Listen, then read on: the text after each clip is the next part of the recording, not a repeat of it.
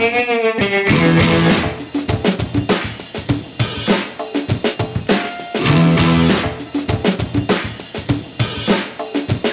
welcome to Black Sparrow Radio, KBSR, transmitting from the lovely little city of Taylor, Texas.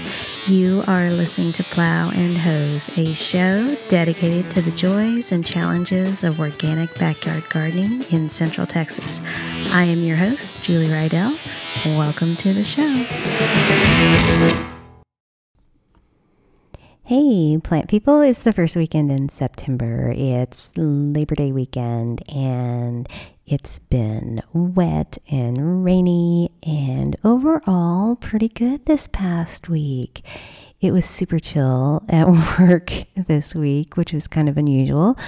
I'm thinking partly because of the holiday and some coworkers kind of taking some extra time off here at the end of summer, but it was also really calm upstairs at work, and I'm not really sure what was up with that, but I didn't really ask any questions. I just enjoyed the quiet day on Friday. And probably because it was such an easy day and a holiday weekend, I decided to cat out early.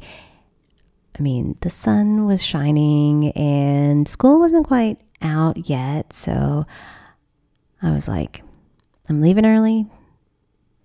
I'm going to the nursery. So I clocked out and headed across town to go look at plants, and it was great. It was wonderful. I wandered around and got to check out all their happy, healthy plants.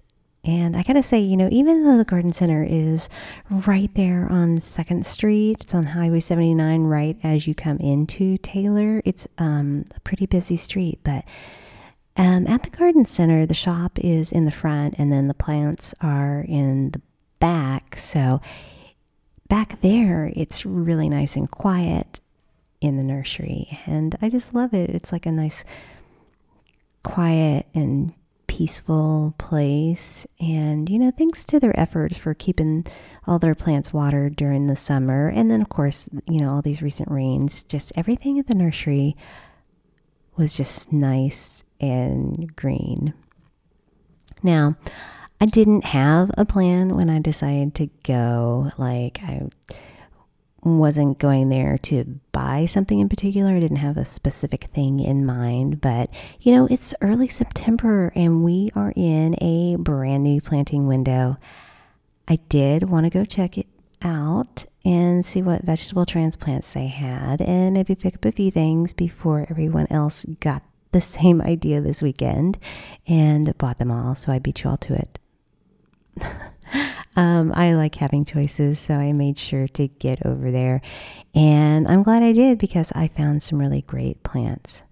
Plus, I saw some folks I hadn't seen in a really long time, and I also got to visit with the manager, and I don't know, just had a real pleasant and fun conversation about plants and growing things and talking about some other stuff.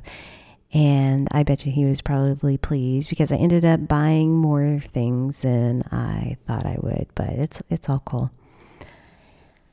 But, my little excursion over there, it got me thinking. I can't really think of a time when I left the garden center feeling bad. I just always leave a garden center feeling more relaxed and a little bit better about things. Nurseries and independent garden centers are really great for that. I mean, obviously, they have the plants that I want to see, but also the people who work there and the ones who shop there, they want to be there. They're just like us, plant people. That's awesome. And, if you don't even have fun or mentally stimulating plant-based conversations with somebody there and you just keep to yourself, it's really nice just to be around other plant people, plant curious people. Even being around those people that came with the people that are really into plants, those patient and plant tolerant companion people, they're cool too. Those are my people. And I'm just going to go out there and make a pretty broad generalization and say this. I think it's really pretty difficult to be miserable at a nursery. And I can't ever recall seeing anyone just fighting in a nursery or boohoo bawling about something at the nursery. I mean, other public places for sure. I've definitely seen unhappy, crying people, maybe even me, out in public at the grocery store, at the mall. I don't know, maybe I'm just so distracted by the plants and I'm in a zone that I don't notice, or maybe I stop caring about anyone else's strife or their personal problems while they're out in public when I'm at a plant store. I don't know. Anyway, shopping at local independent nurseries is really good for the economy, and it keeps tax dollars in your town and in your county. Shopping at your local places supports them, and even if you end up spending slightly more than you would at a superstore or a chain place, overall, in the bigger picture, in the bigger scheme of things, it's really worth it. I did find a few things to buy while I was at the nursery. For sure, I definitely found lots and lots of stuff I wanted to buy, but I kept it in check and I didn't go crazy. I bought 2 Greg's Miss Flowers, and I did go crazy on the broccoli plants. I bought 10 of those. I bought 2 hot pink pentas because they were pretty and they were also half price. And for some reason, I bought a sun gold tomato plant. I'm not sure really why. I don't know. I just did. I wanted it, so I bought it. I bought those Greg's Miss Flower because they're great plants, and I have some here at home. But I had an unfortunate incident earlier this year with my bed that has the Greg's Miss Flower. It got mowed over. Not once, but twice. And then we had that really hellish summer. And it's not looking good. I'm not going to go into the details about what happened. I just have to let it go. I'm moving on. I cannot change what happened.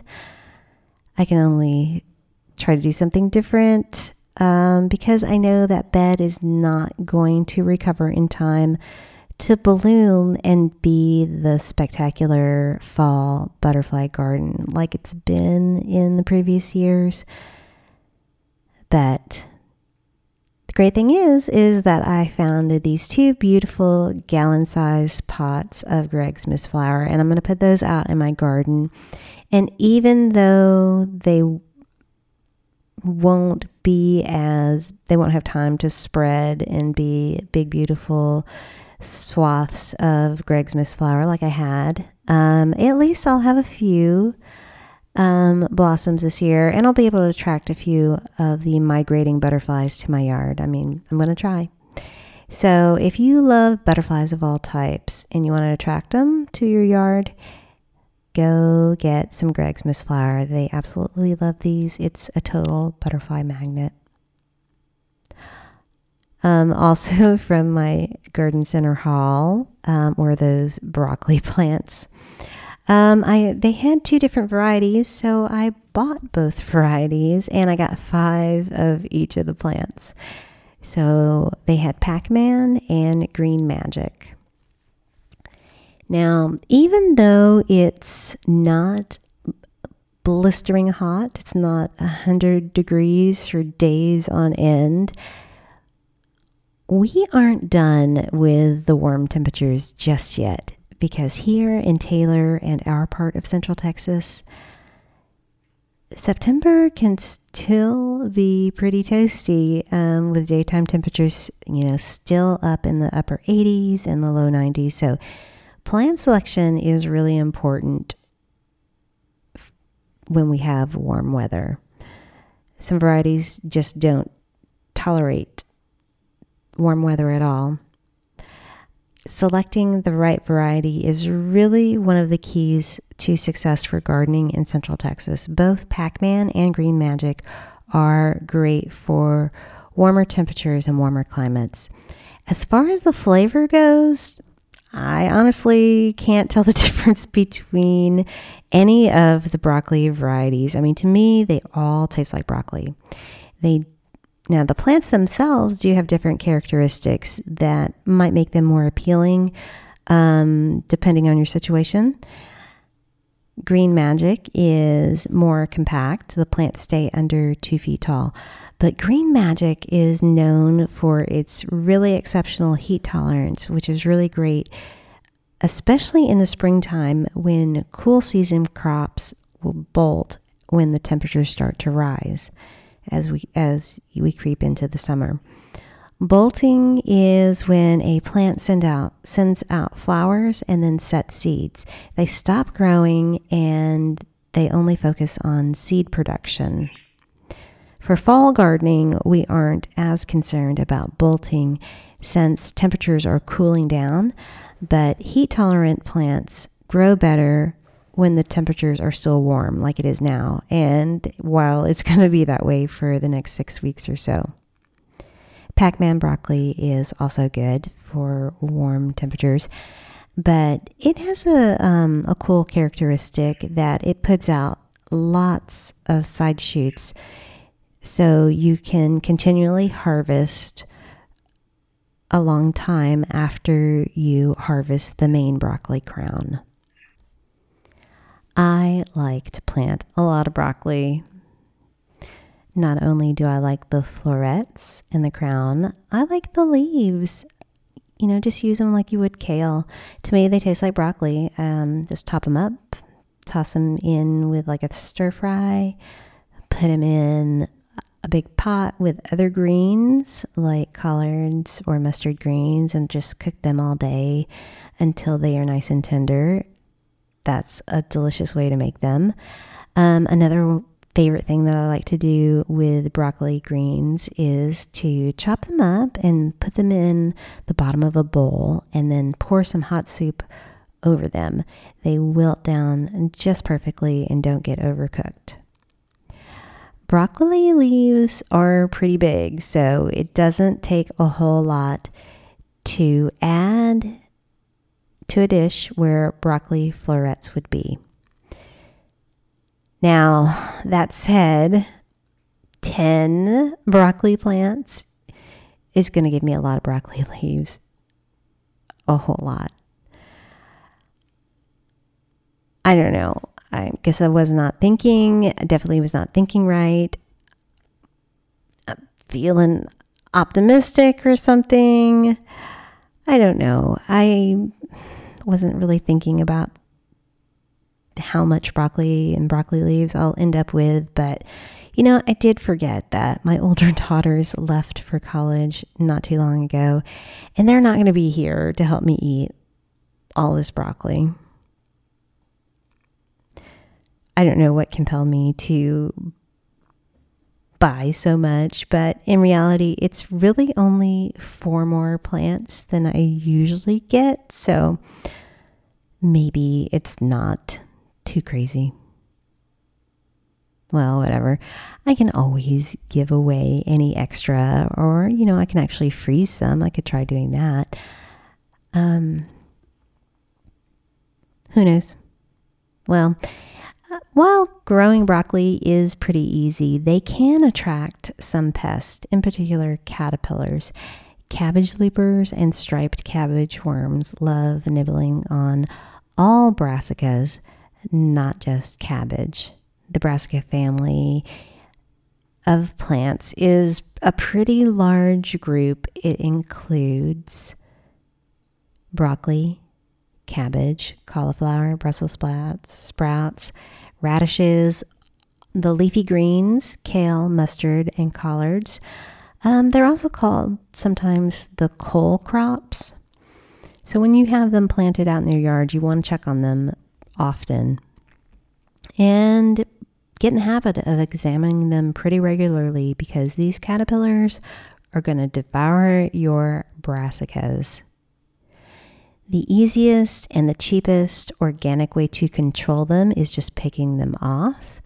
Be sure to look under the leaves and all along the stems because they can hide everywhere. If you get them while they're still little, it's not a big deal. For me, when they get bigger, about the size of like a piece of yarn, that's when I get kind of grossed out by them. And that's when I need to go put gloves on. You can squish them with a rock or figure out another way to crush them and get them to caterpillar heaven. I just feed mine to the chickens sometimes. But however you get rid of them, it does not matter to me.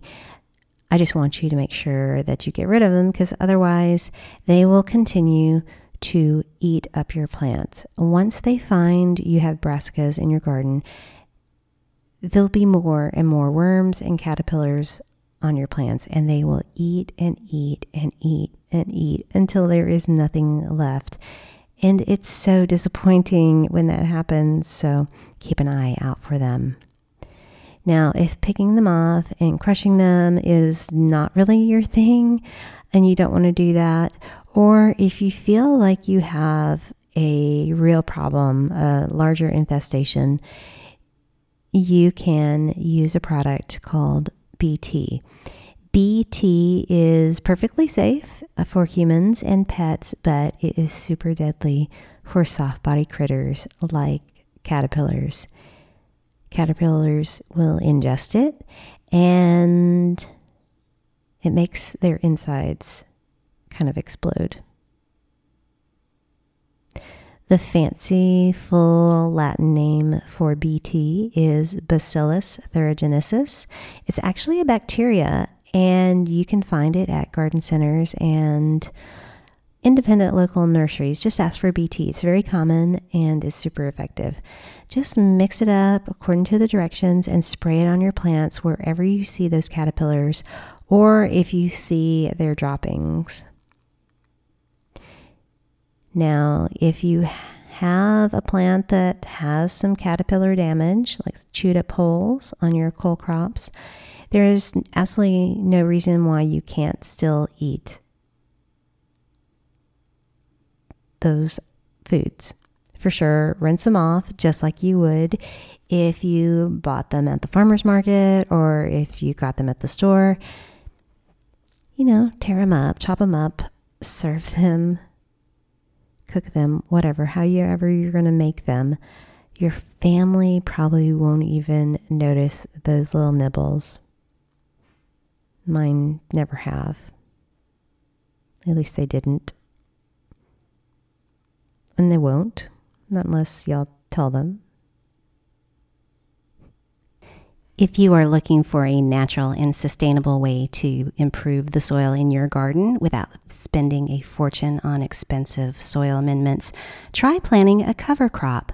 Cover crops have been used in agriculture for thousands of years as a way to naturally and sustainably improve soil quality. Cover crops aren't just for large-scale farming. Backyard gardeners can plant cover crops too.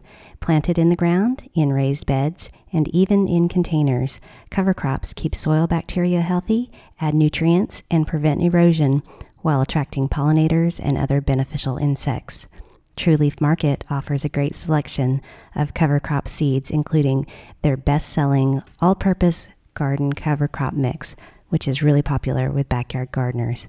Order online at trueleafmarket.com and be sure to use promo code PH15 to save 15% on cover crop seeds at trueleafmarket.com. You are listening to Plow and Hose on KBSR Black Sparrow Radio. If you're enjoying my show, I hope you will go over to the internet and look up blacksparrowmusicparlor.com and check out the station and learn all about the great shows and music coming out of our little station broadcasting from Taylor, Texas. While you're out on the internet, be sure to stop by the Plow and Hose Facebook page and like and share it with your gardening friends. Also, head over to where you get your podcasts and subscribe to the Plow and Hose podcast.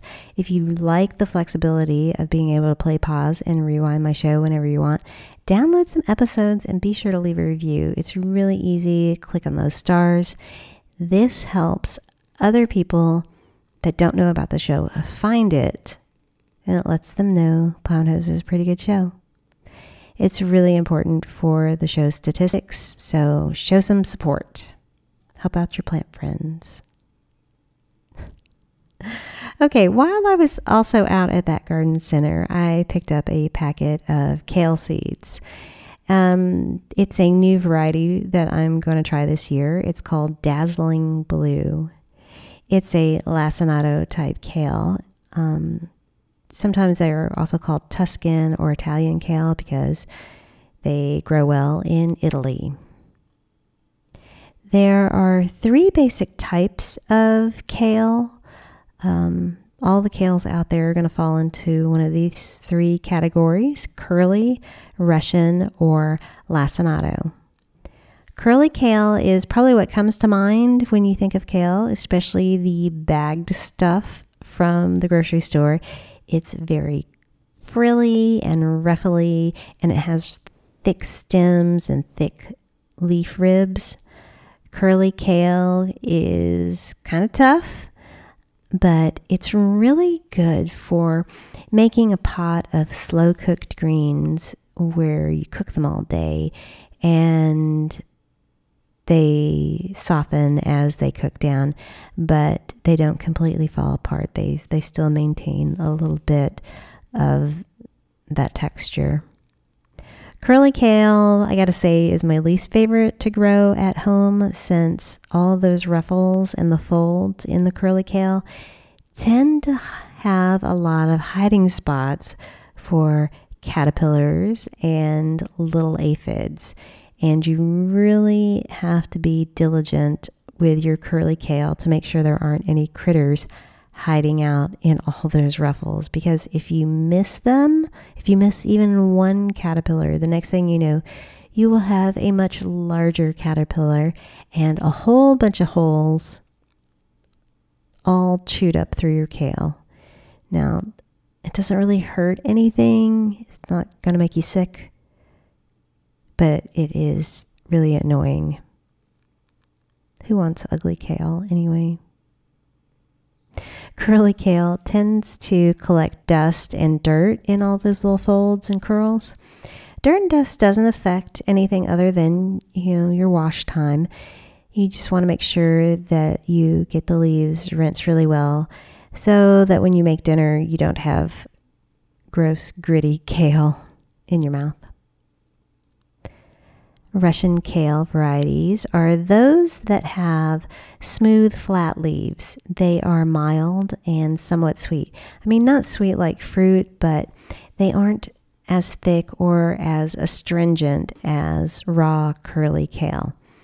They are usually solid green or green-gray, but there is a variety called Russian red, and it has purple stems and purple ribs. I don't know why they're called red. I don't know. When they are so obviously purple, why did they call them red? I don't know who got to decide these names years and years ago, but I am totally convinced that those people were not very descriptive.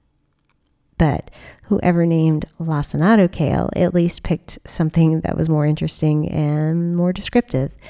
Lacinato comes from the word for jagged edge. Lacinato kale grows in long sword-like blades. The leaves are dark green and they're almost black, especially when they get wet. They have a pebbled and bumpy texture, and sometimes they're called dinosaur kale. Now, I don't know, I got issues with names. I'm not really sure about this name either. When it gets kind of big, it does sort of look like a prehistoric plant, kind of cartoony looking, kind of very tropical looking. It has a similar shape and size to a sago palm, if that helps you picture it. I also think it kind of looks like it's built like a feather duster. It kind of has that shape too. Anyway, I was also reading on the internet that bumpy texture on the leaves is reminiscent of dinosaur skin, and I'm really not sure about that. I don't know. I can kind of see where it looks a bit reptilian, like lizard skin. So they probably didn't want to call it lizard skin kale because that sounds really disgusting and I wouldn't want to eat that. So I'm fine. Lacinato. Let's call it that. Let's call it dino kale. Lacinato kale is best for salads. Even though the leaves are bumpy, they are thinner and they're easier to eat raw, so they make a lovely salad. I like to also saute lacinato kale for a quick side dish with a little oil, some salt and pepper, a squeeze of fresh lemon juice, and some red pepper flakes. And that's really easy, really nutritious, and a quick side dish. Since I bought all those broccoli plants and also the new Dazzling Blue kale seeds, I'm finally getting excited about the garden again. I mean, also that cooler temperatures and the rain helps, but it's nice to have new plants. I worked in the garden the past couple of nights and made room for all these new plants. I had a bed with some yellow Brandywine tomatoes, and I had cut them back sometime this summer, hoping that I could coax a fall harvest and hoping that they would put on new growth and I would get a second crop. But, with all that extended heat, they looked pretty bad. They were looking fried. There was a little bit of new growth, but it did not look good. I figured it was stress from the heat and water stress, plus also struggling with some spider mite damage. I was thinking, I could probably work with these. I could treat them for the spider mites, clean up some more of this dead stuff, give them some fertilizer, baby them a little bit, coax them into putting on a second crop. And then, I thought that was a good idea because, these yellow Brandywine tomatoes were pretty tasty and they're nice and flavorful. They're a nice heirloom tomato, but they take a really long time to develop, like 90 days. And that's a really long time. Since tomatoes prefer long, hot, sunny, warm days, 90 days from now isn't likely enough time for a second crop because 90 days from now is right around the average first frost date, which is not warm. So as much as I really hesitated and I didn't really want to because I wanted to take advantage of their established root system, I just went ahead and pulled them out. They look terrible. Plus, I have all of these brand new broccoli plants, and the truth is, it's a much better use of my resources and better use of the space. One thing I noticed though, after pulling them out and turning the soil to get all the roots and the weeds out, I realized that this bed of Brandywine tomatoes had issues with root knot nematodes. I knew it because when I was pulling out the plants, I found clumps of roots that looked weird, really strange, swollen and lumpy and discolored. All along the roots were these small bumps, and these bumps are called galls. That's how you know you have plants with root knot nematodes. Root knot nematodes are tiny microscopic roundworms that live in the soil, and they eat the roots of the plants. They start eating on the small, fine, tender roots, and once they are destroyed, the lumpy galls take their place. In a way, it's similar to like scar tissue. The plants respond in a protective way to that damage. Unfortunately, when these gall growths form, they affect the plant's ability to properly absorb water and nutrients. And that can cause problems with the upper parts of the plant. And you'll start noticing issues with above ground parts of your plants, with the leaves and the stems. A lot of it has to do with timing. If you notice any developmental issues, like what stage of growth did the nematodes find and attack your plants? If these little parasites find your plants early when you planted them, and there are several of them, they could seriously stunt the growth of your seedlings and they won't thrive. But if the nematodes didn't find your plants until they were older and more established, you may not even really notice that there is a problem. That's what happened with me. I didn't know that I had a problem with them until I pulled the plants out, because they had been really good plants earlier in the summer, and I got a nice crop of yellow fruits, and I didn't notice any issues with stunted growth. And it wasn't until after I cut them back that I noticed that they were struggling. Honestly, I had assumed it was that disgusting, gross, extreme heat and, the drought. I also had that issue with the spire mites. The heat was miserable. Everything was struggling and dying. So that is really what I thought was going on. I didn't realize it was the nematodes under the soil. Nematodes don't move very far or very fast, which is good. When you know that you have an infected plant, you just pull them up and throw them in the trash. Don't put the roots in the compost pile. The nematodes and those infected roots, they can just go to the landfill. Since they live in the soil, any that are in the soil will just continue to eat the roots. And there's going to be eggs in the soil too. So there's probably going to still be a problem unless you do something. Now, this is not just terrible news. It's not great news, but it's totally workable, and we can work around it because we are smarter than root knot nematodes. At least most of us anyway. I hope so. So if you discover them, you have some options. First and foremost, they have products that you can buy. They're synthetic chemical pesticides that are specifically for killing nematodes. They're not organic. This is not an option for me. It's not what I want, because synthetics can be hazardous to humans and pets and wildlife, and I'm not interested.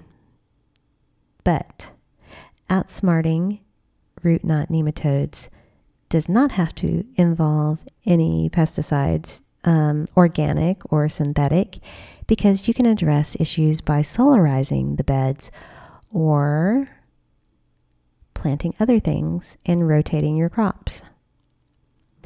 Solarizing the bed involves covering the soil with layers of plastic. The plastic sheeting traps soil moisture and collects heat from the sun. This insulates the soil and raises the soil temperature.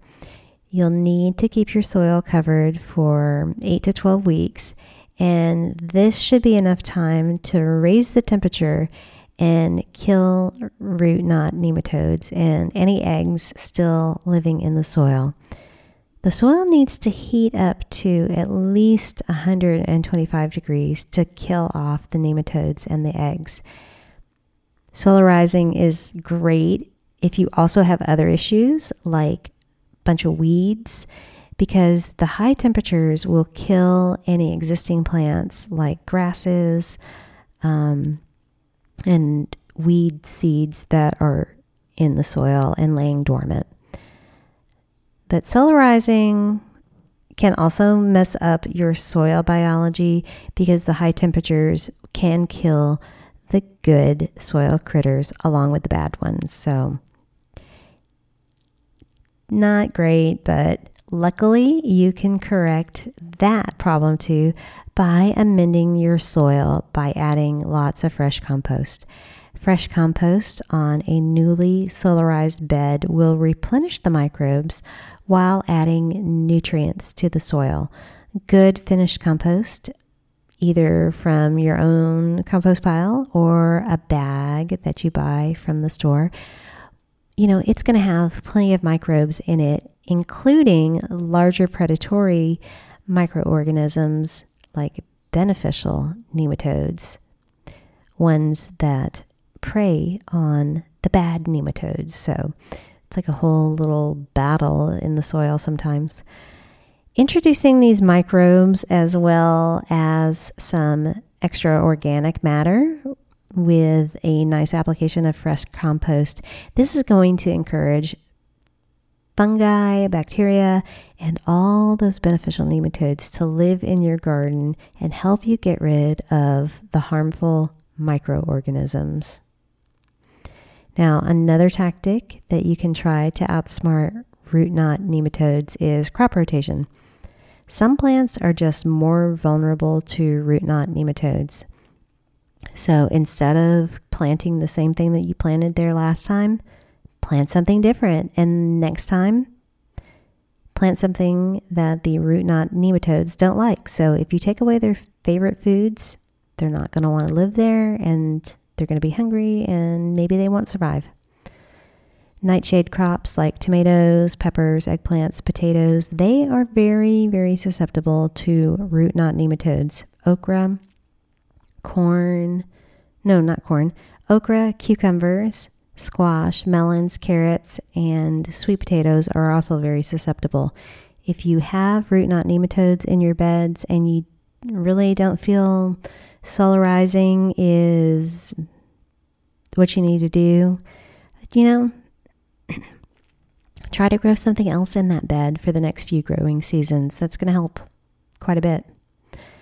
So grow crops that are less susceptible to root knot nematodes. Asparagus, onions, and strawberries are the least susceptible to root knot nematodes. And if you go out to the internet, you can look up varieties of plants that are more resistant to the root knot nematodes. So, got to do a little research. But the most clever thing that you can grow are plants that have biofumigation abilities. And there are actually certain plants that you can grow that release chemicals into the soil that basically fumigate the soil and get rid of root knot nematodes. This is amazing. Biofumigation is a strategy which uses plants in the Brassica family to suppress certain diseases and pests, including harmful nematodes. So brassicas, the cole crops, like I mentioned earlier, broccoli, kale, cabbages, mustards, radishes, all of those, they produce chemicals called glucosinolates, which suppress the bad stuff in your soil. Glucosinolates are very pungent and sulfury smelling and tasting. It's what gives radishes their very strong flavor, and it's what makes broccoli really stinky when you cook it. When brassicas are planted and left in the ground to break down, so they die, and then you work the dead plants into the soil, like you bury them or you till them into the soil, what happens is those plant tissues will start to decay, and the glucosinolates will break down too. And when this happens, an enzyme is released, And that is what causes the biofumigation effect. Marigolds are also a biofumigant plant, so you can also use those in your garden to naturally battle root knot nematodes. So there we go. Lucky for me, something compelled me to buy all of those broccoli plants. Because now that is what I'm going to be planting in that bed where I had those nematodes. And after all, I thought that I was buying maybe a little too much, but it doesn't really seem all that excessive now because it solves a problem. One I didn't really know I had, but it's cheap and I get fresh broccoli. Okay, guys, I hope y'all have a wonderful week and we'll catch you next time.